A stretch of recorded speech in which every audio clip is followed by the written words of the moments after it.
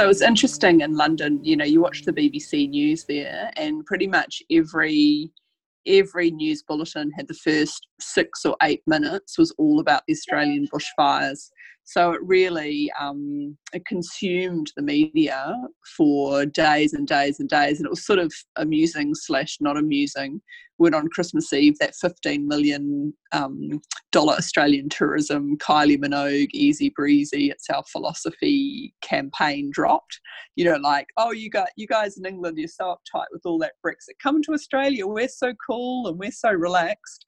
And you would have, like, in the stations, you'd have that sort of ad, and then next to that you'd have these massive TVs, you know, Australia burns and bushfire crisis. And it was really it felt a long way away. Yeah, I was in Thailand and I was supposed to be having a digital detox and off Twitter and off news and stuff, but was struggling to do that and felt a long way away in Thailand. So it's been pretty full on, I think, for everybody. There was that was it a Prem baby down in Bega? I can't quite remember where that baby was. Yeah, Kirsty Forrest posted that she had a colleague down there who was an anaesthetist who had multiple patients on ventilators, and it was down that way, and that there was a Prem baby that they couldn't get retrieval in. Yeah. Because the road, there were a couple of patients the retrieval people couldn't get in, and the roads were shut off, and also the flights couldn't get in because it was too smoky for any of the flights to get in. You know, we've talked about, like, it's been pretty smoky, and I'm asthmatic and I've been affected this week in Melbourne, but I feel incredibly fortunate to be in Melbourne and safe, even if my asthma's been playing up, versus impacted directly by the fires, and for those people who've lost homes and loved ones. And it's only the 16th of January and we've still got maybe 2.5 months left of summer to go. Yeah, it's really frightening. There's lots of people in my area because we're you know, so there's Sydney and there's Wollongong, which is sort of hour and a half south, and then about an hour south of that is basically where all the fires are there and south. So there are heaps of people with property. So we've got lots of friends of friends whose, you know, family homes have just been destroyed. People who were cut off for a while. It's pretty full on. And I was quite grateful just to be away for the worst of it. But was also pleased that my kids were in Auckland with my family, so they didn't have to breathe all that air. Although having said that, even they had a couple of days where the sky went dark in Auckland at my mum's place.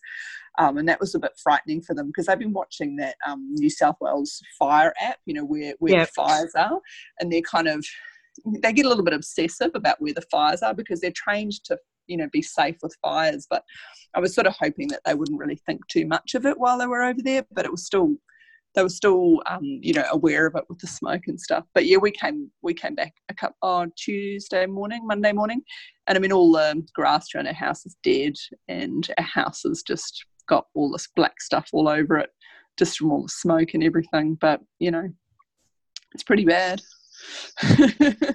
Yeah. Well, and so, like, while you're away, talking about kind of, if we're going to talk about some of the medical education and kind of medical implications of it, and, you know, we've just touched on smoke and, you know, impact on environment and grass being dead and all that. So my sister, who had, you know, asked me about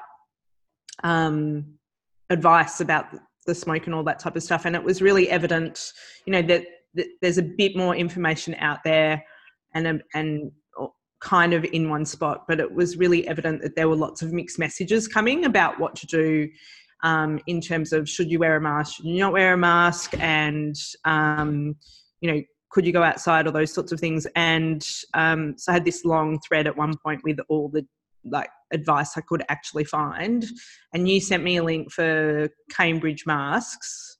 Yeah. How did you find that? Like, someone on Twitter posted it, so I just and you know what, interestingly, while I was in London, I thought, oh, can I just go into a shop and buy them? And there was nowhere you could get them posted to you, but you couldn't actually I couldn't actually go to a shop in London and buy one of those Cambridge masks. Presumably, Not as far as I could tell from the website. well, presumably there's not a lot of use for them in the UK. Well, it's interesting. A lot of people bike to work, and a lot of them have got masks and stuff, but I don't know what masks they've got on them. But yeah, kind of tough, isn't it? Trying to get advice. Interestingly, from an anaesthetic point of view, before I left, and then when I came back, I'm asking everyone specifically about any lung symptoms from the smoke, and it's interesting. Most people have said, "Oh no, I have just stayed inside in the air conditioning, and I have not gone outside, in preparation for their elective surgery, because they know that they want to keep their lungs tip top, especially those with asthma and lung diseases." Yeah. Although, as we've discovered, I effectively live in a tent. So staying indoors for me in my house is not a great idea. Yeah, well, this is the thing, and it relies on you having actually a house that is sealed up properly. And I mean, the house I'm in now is really well sealed, but all the rentals I stayed in before we went in this house, it's pretty much like being outside. Yeah. So I don't know what you're supposed to do in that situation, especially if you can't afford an air purifier.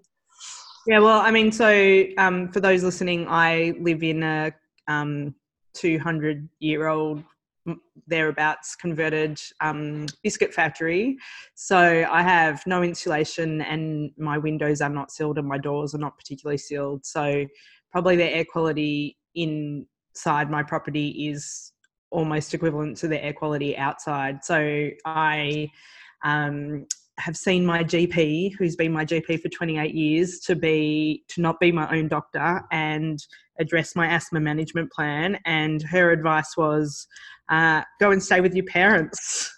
Yeah. At the age of almost 44, my very long-term GP's advice is go home to your parents. Home to mum. Home to mum.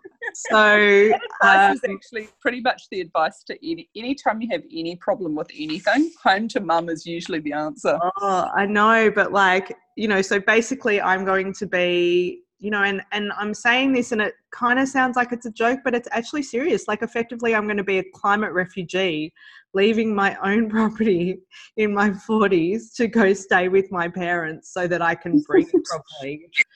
Yeah. Well, have you bought an emergency bra yet? Did you see that? The hot red emergency bra that doubles. I saw that Roller Cage doc posted this, but I think given this is an audio medium, you're going to have to explain all of this. So it's a bra. Official. And the one that they showed on the piece was obviously red, like bright red, fire engine red. And somehow you can, if you've got an emergency like that, like you caught in smoke, you just take your bra off. And this bra now turns into 2 breathing masks, like 1 cup per face kind of thing, because they say, well, each breast is kind of perfectly shaped to have kind of a breathing mask. So, but the problem is if you were like, fleeing smoke and stuff, just this is going to get a bit saucy, but depending on the size of your bra, like I'd be pretty unkeen to remove my bra if I was in the middle of fleeing from something. Well, the gift that you responded with on Twitter was gold, because it was like, the woman with the breast down to her hips, dancing around, who was in her 70s or 80s and just didn't care. That's pretty much me. It's like that. Like that fabulous visual. No, yours would be possibly that little bumping your face a bit more, but there's that little cute thing about someone saying to the older lady, "Show us your boobs," and she lifts up her skirt. Hey, I've got a medical question for you. Okay. So you said that you're asking patients before anaesthetic about their respiratory symptoms. Yes. If they had respiratory symptoms, would that change what you're doing? Like, well, if they said, "Oh yeah, I've been outside and I've got a bit of a cough," and so how I am today is that my asthma has settled, but my throat feels really, really dry and raw. Like, if I was the patient and you were the anaesthetist, what would you do about that? Yeah, so it's an interesting question, and something that I actually looked up to see is there any particular advice, of which there's very little. So I think I would just defer to our usual advice for people with respiratory symptoms. So it depends on what they're needing done versus the severity of their symptoms versus their background medical problems. So, if they came in as an emergency and they had, something that actually needed to be done right now, like they were, bleeding or septic or whatever, obviously you treat the chesty things and carry on. But if it was something quite elective, you might put them off depending on the symptoms. But then the problem, we were talking about this, what if they had something sort of like a cancer operation, which is, it's an elective operation. Okay, it can be done today or it can be done next week. But what if someone's in a situation where they can't get their lungs better? How long would you sort of wait? What would you do if someone couldn't actually get their lungs sorted? Would you have to sort of admit them as an inpatient to get them, tickety-boo? Say if they live in a house like yours and the fires are going to go for weeks. I don't know, it'd be a bit tricky. I don't really know what you would actually do with that. But, thankfully, all the ones I came across, everyone said they'd just been staying the hell out of the smoke. Yeah. So. I think this is really going to be a space to watch. And I think, like lots of what we're seeing, we just don't have the evidence at the moment because we've never seen anything on this scale before. We've never seen something as long as this. And just as we close this off, as a kind of to highlight it, I have a really good friend of mine who is originally from the UK, lives in Beijing. And so I emailed her and I said, what the hell do you do in this pollution? This is the situation I'm in at the moment. Have you got any suggestions? And, pollution gets really bad in Beijing on a fairly regular basis. And she wrote back and said, I don't think what we have is remotely comparable to what you're all going through at the moment because it's not on the level of the fires. Wow. So I think, which was pretty telling to me. And I think, this is a new world for the entire community and for the medical and health professional community, something that we also need to pay significant attention to. So yeah, true. I think this is the first podcast for the year and this might be an ongoing topic, unfortunately. Yes. Yeah. Yeah. It's going to go on and on. Yeah. All right. Well, welcome home, Gongas girl. Yeah. Well, back to reality. Yep. Stay safe. All right. Okay. See ya. Bye. Bye.